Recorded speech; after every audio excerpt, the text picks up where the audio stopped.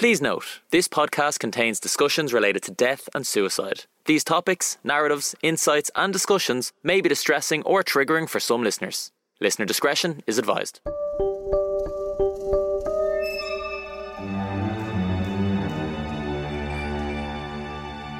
Hello, I'm Dr. Mary Cassidy, and I was a state pathologist in Ireland from 2004 to 2018.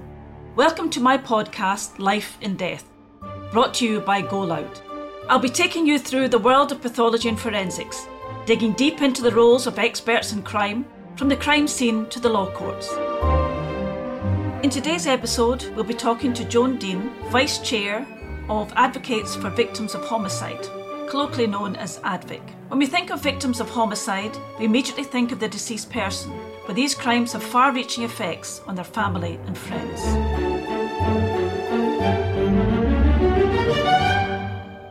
So welcome, Joan Deane.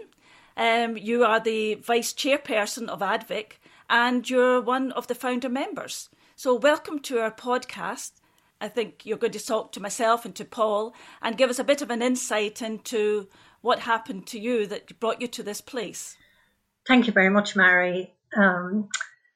Well, I became involved in this whole area, I suppose, on the 1st of February 2003, when my son was murdered, I suppose following the break of a relationship.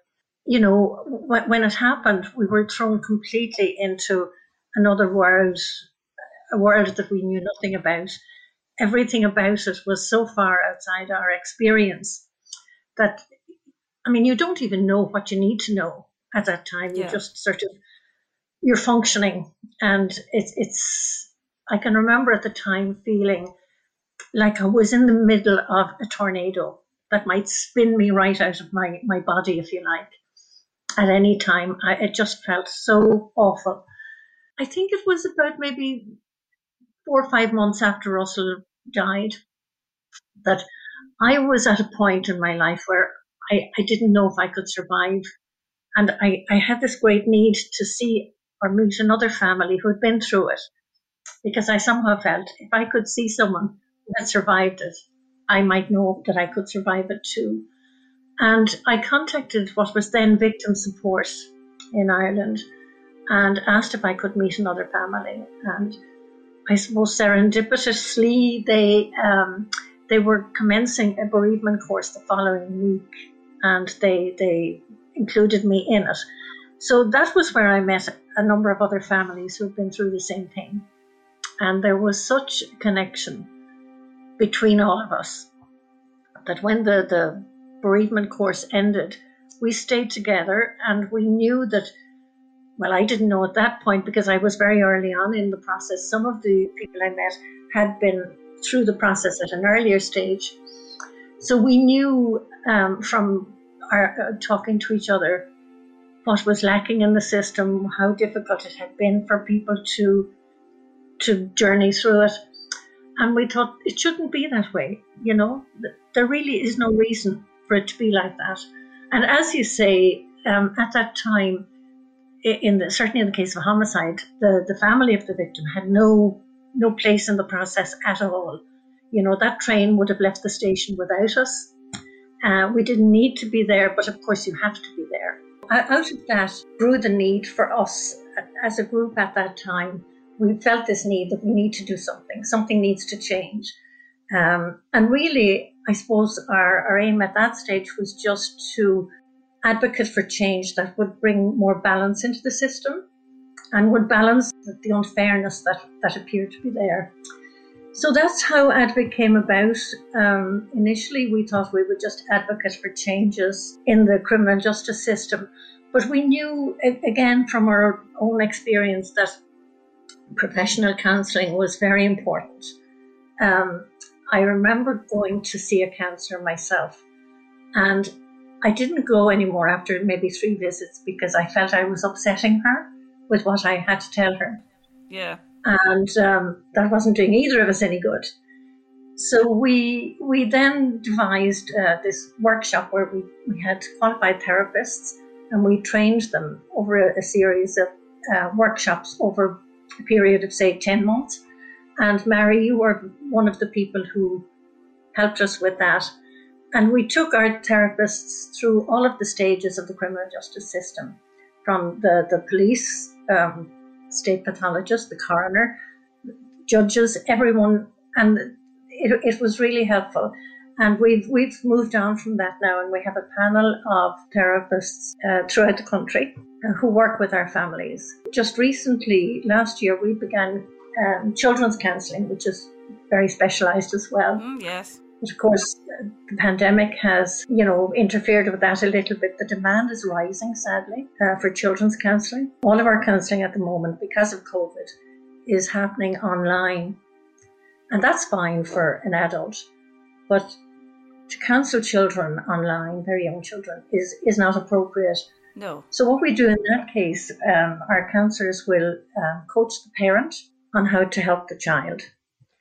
And so that's how we're managing at the moment with it. But yeah, it's been a journey. Yes, I mean, I think when you talk about counselling, it's a kind of a generic term, and I think counsellors in some areas come in with the right intentions, but they don't have that background. And the experiences that you and the other families have been through is completely alien to them. And it's like anybody else, like any of us talking to you, we immediately go, how would I cope myself in that situation? And so the counsellor's on a back foot as well. I mean, I can remember, I don't want to trivialise it, but at one point, and now routinely, a lot of the agencies who are involved in death investigation get counselling. And I do remember them sending us to a counsellor. And I got the same experience as you had, that the counsellor that was speaking to us as pathologists could not understand why we would even want to be involved in any of it. And she was and I said, look, dear, maybe just go home and, we're coping. We know what we're doing. We signed up for this, so don't worry about us. And I thought, dear God, this poor woman is going to have counselling after this, because she couldn't get her head round about why we would want to be involved in something that is so awful to everyone else. So coming across somebody who'd actually it happened to, whose family was involved, I could just imagine that poor counsellor that you went to, and, God bless her or him, it must have been quite traumatic. So it has to be very tailored and specialised to the needs of the families. And as you say, with children... Absolutely. I don't know how you go about dealing with children in these circumstances, but it must be incredibly difficult. It certainly is. Joan, when you started off, you were saying that initially you were just looking for change. And in your own experience, what did you think needed to be changed? How did you feel about the process as you were going through it? Where did you see the hiccups or the areas that you thought we could be included, or we could be getting more information, or we could have a bigger say in what happens next? What were the things that you were initially thinking about? Well, the first thing I think we all realised, and I certainly realised it very early on in the process, was how difficult it was to access information, basic information. Communication, I suppose, was important, because you don't know anything about where you have found yourself. You're in a complete, it's like being in the dark with a blindfold on as well. So you do need information. And at that time, there weren't family liaison officers assigned, although in our case we were very lucky. The superintendent, who was in charge of the investigation, was extremely helpful. And in fact, the guards became our best friends during that period. But information, I think, was the first thing that was lacking. And then after that, I suppose, the realization that you don't have a role in the whole process. You don't have a voice, certainly. And we did think that could be balanced without interfering with the rights of the accused person. Thankfully, since 2015, when the EU directive on victims' rights came into being, and subsequently in Ireland, the Victims of Crime Act 2017, that has changed, and the family of a homicide victim now is classified legally as victim. So you have some basic rights. which is a change, and it's very, very welcome, you know. Most of us have had no dealings with the law up until that point. You know, you've been good law-abiding citizens. You know, you only see Gardaí on the street. You've never been in a courtroom, and even walking into the criminal courts is fairly daunting. I find it daunting, and I've been doing it for 30 odd years. And you're walking in there, and you have no idea even who the players are. You know, we know the judge because that's the person in the highest seat looking down on us. But who's the prosecution? Who's the defence? And I mean, I've been in the court myself, and it's with families and with people who have just come in just to listen because the courts are open. And I've had people tap me on the shoulder and said to me, "Who's that? And what are they doing?" And sometimes I've had to say, well, I'm not actually quite sure who the little people in the front of the judge are. I don't really not know very much about what they do. In the olden days when I first started, you see them clicking away in typewriters, and I thought, oh, they're taking down the information. What they're doing now, I have no idea. But it's even just coming into that environment is very, very daunting. And when you're dealing with death, usually most of us, you know, you're dealing with trying to come to terms with a death and the grief process, and you're trying to organise funerals, and you're trying to, you know, get in touch with people. But this is a whole new ballgame. This is something, you know, you can't even content yourself to do something like that. You're it's taken out of your hands. There's this process going on, and it's stopping you coming to terms with a death. I would have thought, now you can tell me I'm completely wrong, but I just feel that the system just doesn't allow you to progress your own emotions because you're wrapped up in trying to deal with something else. You're not wrong at all, Mary. I mean, I can remember feeling very strongly that I was absolutely shocked to discover, you know, that the criminal justice system, if you like, wasn't there to support me when I needed it, you know. It was a stark realization because, like you say, as a tax-paying, law-abiding citizen, you think when something goes wrong that the system will support you. But it was very shocking to discover that in this case, the system really was designed, I suppose, to support the perpetrator, or that's certainly how it felt at the time. And everything about the process is alien to you, and certainly was alien to us. I remember at a pre-trial meeting, and I mean, even in the first, it was 2 years before it came to trial almost, but in the first few months of journeying through, we learned so much because you had to, you know. But I do recall at a pre-trial meeting, the prosecuting counsel, one thing she said to us at the time, which stuck in my mind and was so prophetic as it turned out, when we were leaving, she said, just remember, anything can happen in these cases. Your case is cut and dried. There are no corners to it. It should be very straightforward, but anything can happen in a courtroom. And my God, was she prophetic.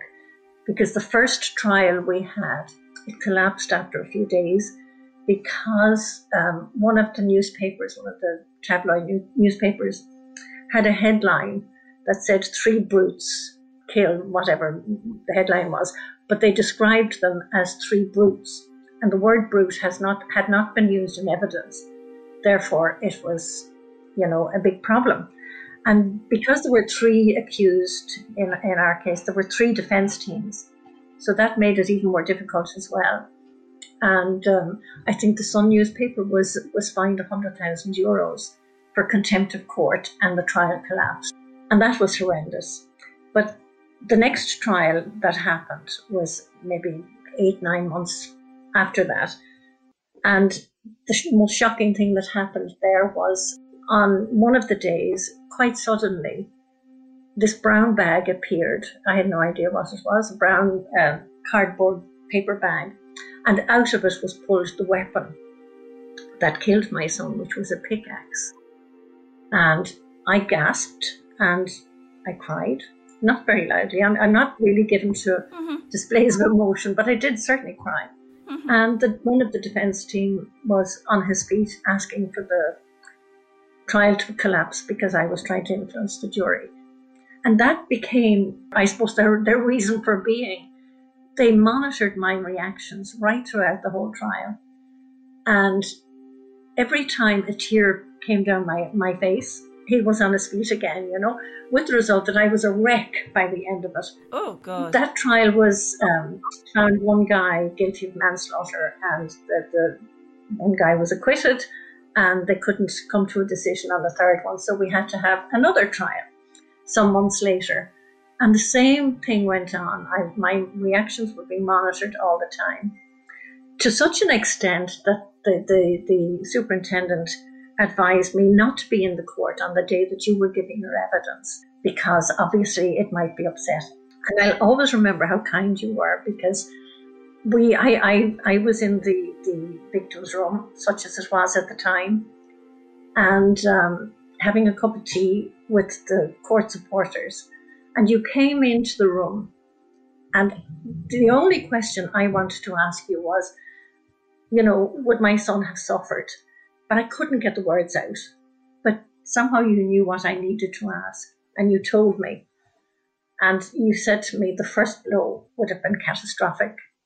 And that was all I needed to know at the time. And I found you extremely kind. Wow, that's very powerful, very, very powerful. As someone sitting on the sideline, Joan, I'm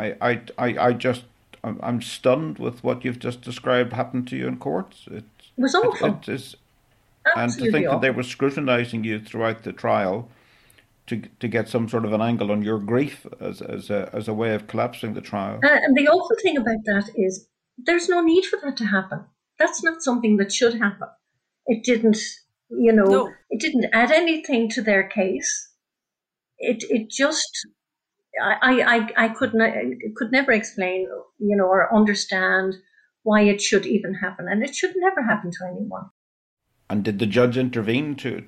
In each case, I mean, there were two different judges involved, and in each case, the judge told them to get real. What did they expect the mother of a murder victim to do at certain points? And the thing is, other people were crying in that courtroom. I mean, the accused's families were crying, and that was fine. That was fine. But I remember my older son said to me at one point, for some reason, Mum, he just does not want you in that courtroom. Whatever it was, I don't know. And that was only one of the defence teams, not all three of them, It just seemed to be, it just wasn't a very nice tactic. But it had such a profound effect on me that I was scared in that building. And I recently had occasion to pass by it, and I could feel the chill coming over me. It just, it's where I spent my darkest hours, I suppose. Unbelievable. And it's unbelievable that families could be treated in such a callous manner in court. I mean, what do you expect? I mean, although having said that, I'm always amazed how stoic families can be under the circumstances. And sometimes, I mean, I fully expect people to be sobbing and crying. I expect them to be screaming and shouting. And, that's what, you think that would be a mother's normal reaction, is to rail against what's happened to your child, and to be criticised for showing any emotion at all. I mean, it's devastating, and it comes back to the grief process again. Yeah, it's horrific, and the whole process is bad enough. But for something like that to happen, I would hate to think it happened to anybody else. It was so distressing, and I honestly think, looking back, the thing that got me through 3 murder trials was Rescue Remedy. I was consuming bottles of it to try and keep myself calm, in the absence of gin and tonic at the time. Joan, did you find when you were talking with the other families, and in your role now with Advic, Do you caution people about that sort of experience that they may be, subjected to? Well, I suppose we would do, but very often, Paul, we don't get to meet families until after a trial, because they're not ready. They're not ready to talk to other people. But if they did come to us, we would explain, what the process is like. But generally, people come to us after the trial because that's when they need counselling, I suppose, So are you completely separate then for the agency which gives victim support at court? Yes. They are victim support at court, which is a wonderful service, absolutely wonderful. We just really provide the counselling, and we do some advocacy still, Every second year we hold a memorial service for victims of homicide. And that's a very, very meaningful event. We're hoping this year we can do it in September, but still a bit up in the air about the COVID guidelines, so we're not sure whether we can do it or not. Yes, of course. But we're hoping to. And it's a great opportunity for families to come together, and it's not a religious service, it's just a memorial. And it's also a place where they can feel safe because they know that they're among peers, if you like. And it's a networking opportunity as well. They get to meet other families and friendships are formed. And it's the goodness that comes out of a situation that keeps you going, really, Well, nobody understands what you've been through other than another family who's been through the same. Yeah, peer-to-peer support, I suppose, is very important. Like we always say, Advic is like a club that you never want to join. Exactly, yeah. It is important to see and to be able to connect with other people who've had a similar journey. And Joan, when you do meet with all the other families, is there a common thread that runs through each of you when you're talking? People can express different emotions at different times. One person might be at a stage where anger is the uppermost emotion for them. But we would understand that, and so would all of the other families. It could be sorrow, it could be bitterness, it could be anything.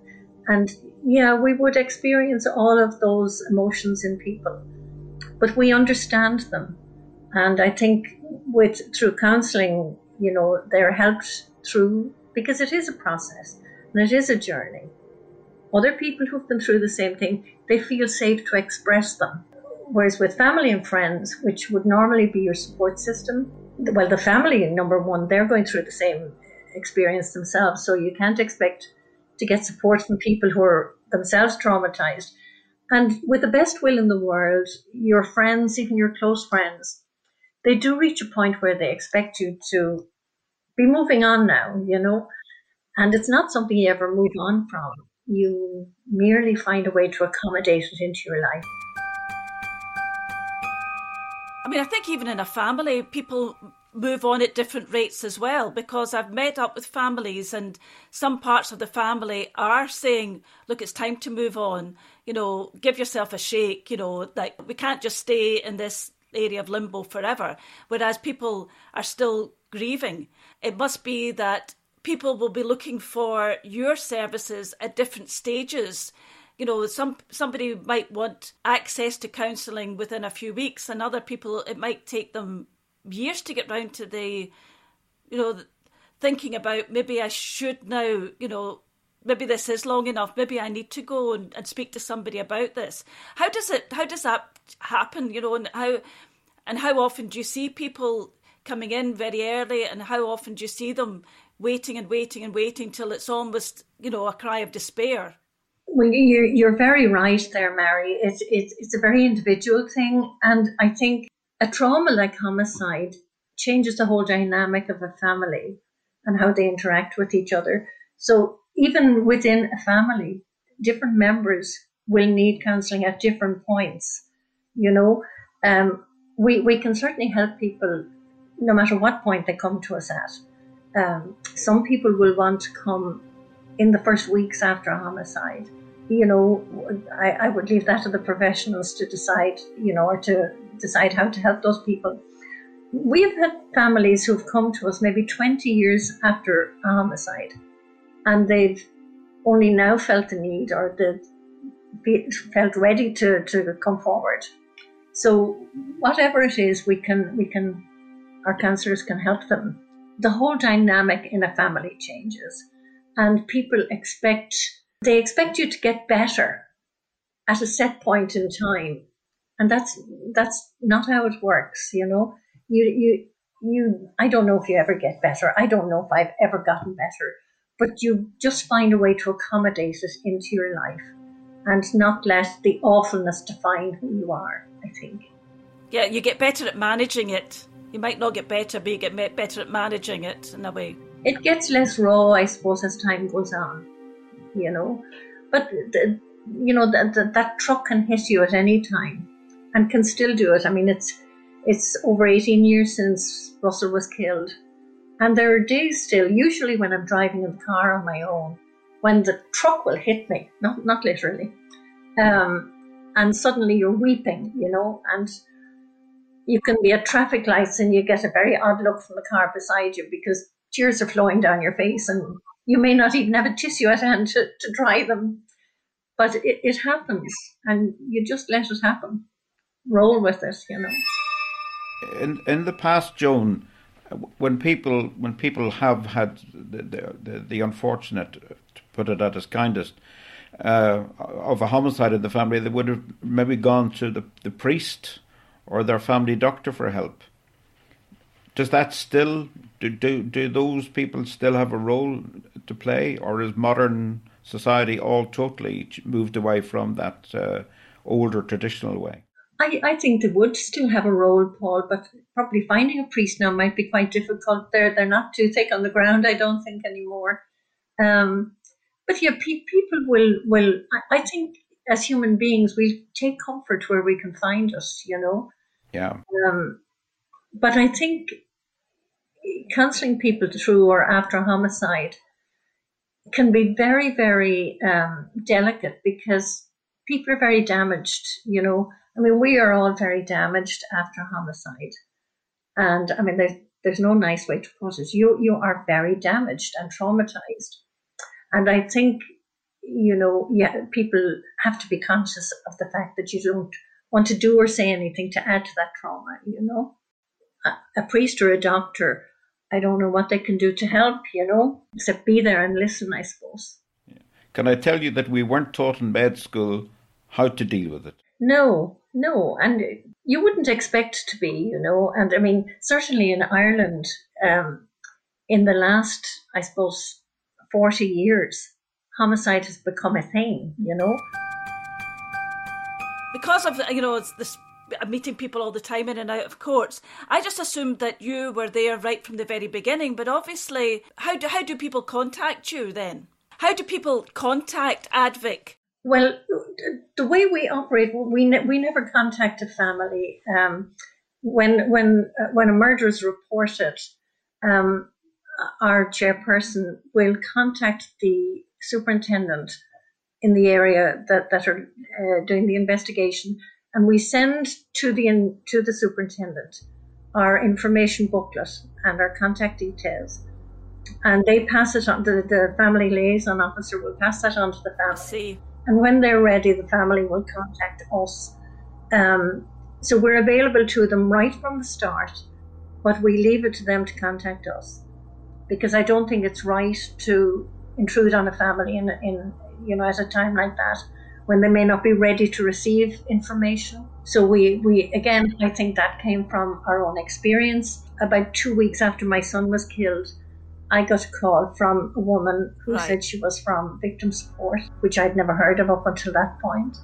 I was highly suspicious about it. I thought, who is this person? Why is she coming to me? And the woman was very nice and came with lots of leaflets and information and all of that.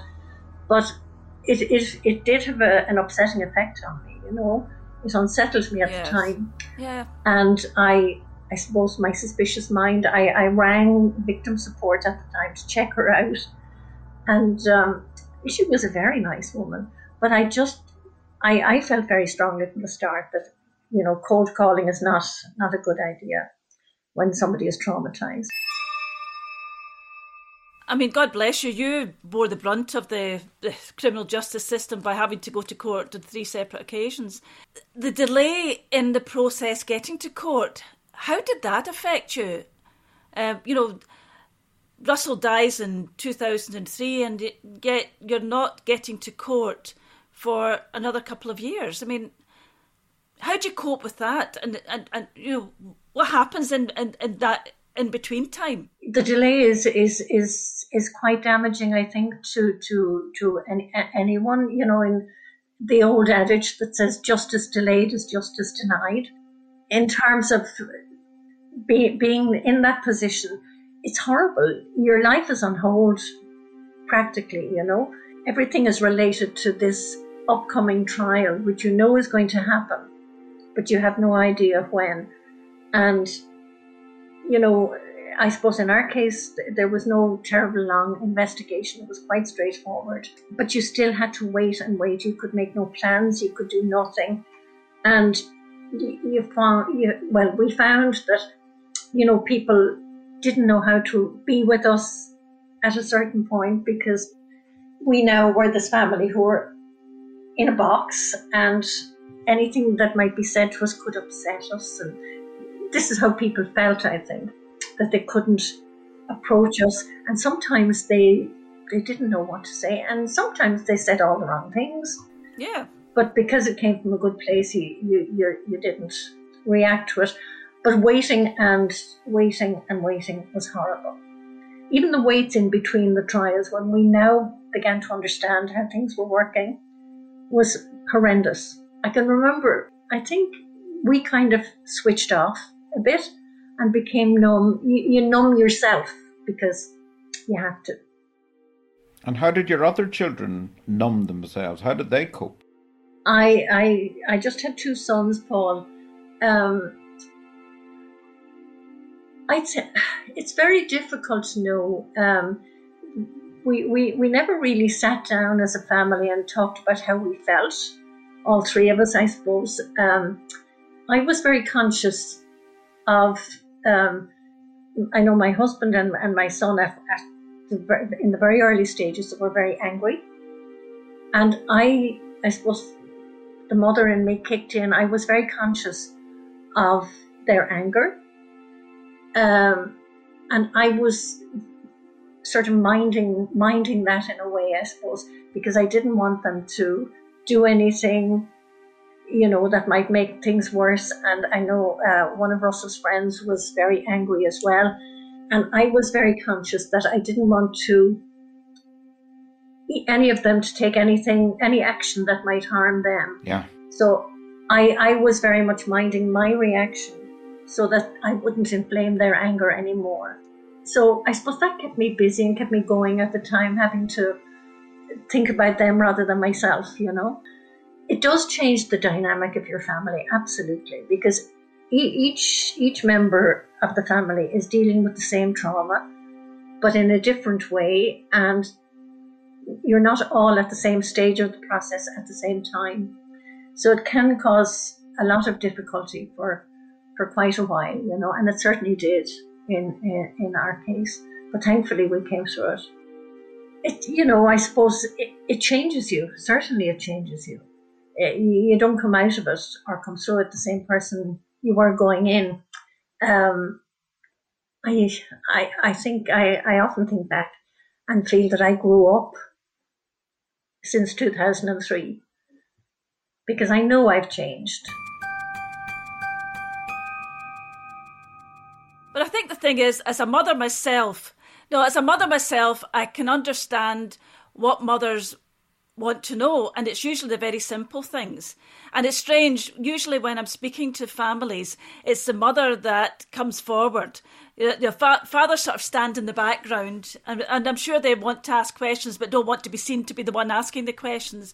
But mothers just want to know, and more of it's about, did they suffer? Was it rapid or whatever?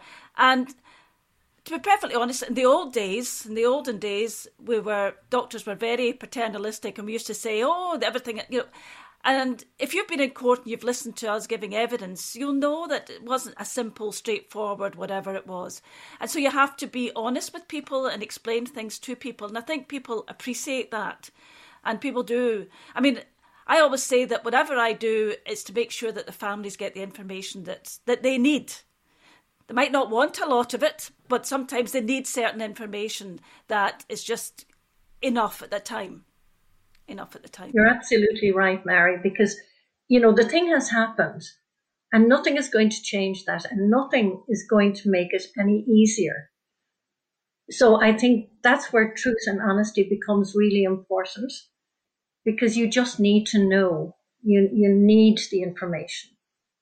And you can't dress it up. You can't make it nice. No. You can't put balloons and ribbons on it, It is what it is.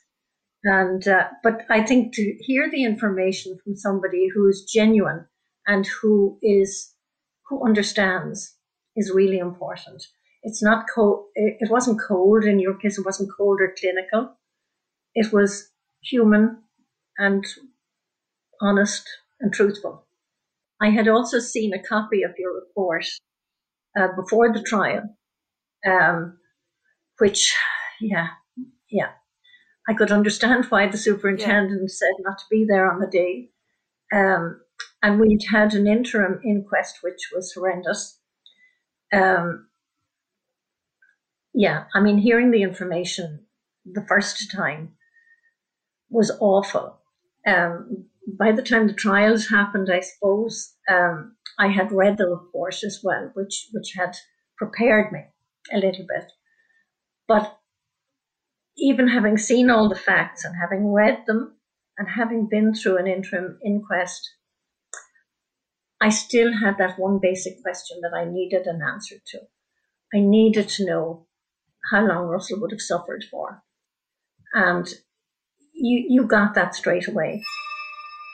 Reading autopsy reports, even on total strangers, is quite... you need a strong stomach, strong personality, strong psychological mindset to read them. It's really quite scary, and if you're not familiar with the language, it can become really quite shocking and intimidating. I wonder how many of the people that you would help, do they find that they can't even go to the point of reading the autopsy reports or even listening to the autopsy details in court? I don't think they do. I think most families probably don't see them. It's not something that automatically you're given. I can't even remember how it came about that I got it, but I did. I think I asked for it and I was given it by the coroner, if memory serves me correctly. But most families won't. And I'm not sure whether they would want to. I think given the time again, I'm not sure I would want to even. I think a summary is perfectly sufficient. Yeah, I would agree. Going forward now, Joan, what are the other changes that you would be pressing for in the system of dealing with homicides going through the courts? Well, one of the things that the Advic has been advocating for since 2010 is that we believe that there ought to be a victim's ombudsman or a victim's commissioner, because there ought to be one identifiable office, agency, whatever you want to call it, where victims can, get information through or can make a complaint to. Because at the moment, if a victim feels that their rights have been breached, and now that the family of a homicide victim is legally classed as a victim, they have certain rights. And if there's a breach there's nowhere to go with that. So we feel very strongly that a commissioner or an ombudsman for victims ought to be in place. I'm also on the board of the Victims' Rights Alliance in Ireland. They're fighting very strongly for this as well. I was actually on a webinar this week, Victim Support Europe webinar, And one of the speakers there was Sue O'Sullivan. She was the Victims Ombudsman of Canada, and she's now retired, but she's a very powerful woman, you know. Mm. She had information about how victims' rights were dealt with in Canada, and it's amazing. It's amazing. And the difference it can make to a person's recovery, I think, to feel that they have, you know, that they have rights, number one, and that there is somewhere they can go for information. And communication is channeled through, you know, a commissioner or an ombudsman can be very important, I think. We also would look at areas like sentencing and compensation for victims. You know, there are lots of issues around those subjects. Criminal injuries compensation is a big issue, certainly here in Ireland. I think the Minister for Justice is looking at reviewing it at the moment, and certainly it needs a lot of reviewing, because families are experiencing a lot of difficulty in accessing, even in applying for it. The application process is quite difficult. Well, it looks like you've still got a lot on your plate, and you've got you've got a lot to still give to the system and to keep going with ADVIC. I mean, it's amazing that you're managing to keep pressing on. Sadly, there will be new people coming along all the time, unfortunately, you know. And I think, you know, there'll always be something that will need to be championed. Some issue will need someone to work for the rights for people, you know. And we have some excellent people working with us, and we're always available to help families. I know, it's incredible. I mean, I've always found it incredible that at the worst time in people's lives, they find the strength to think of other people, not wanting them to end up in the same position that they've been in. So thank you so much for coming and speaking to us today, Joan. It's been marvellous, and, you know, more power to your elbow, as they say in Glasgow. You know, keep going, because we need people like you and people who are honest and truthful and are trying to improve the situation for others. It's been marvellous speaking to you. I'm just overwhelmed, actually. Thank you so much for coming and joining us. Bye-bye. It's been a pleasure, Mary. Thank you so much. And thank you for what you do.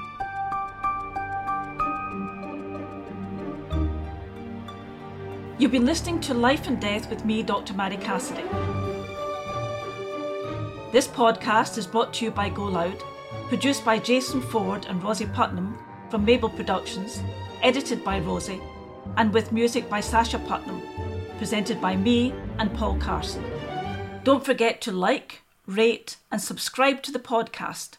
It really helps us, and be sure to tell a friend if you like what you heard. Go Loud is the home of Irish podcasts. Whether you're looking for a gripping true crime story, in-depth conversations or some practical life advice, the Go Loud app is the place for you.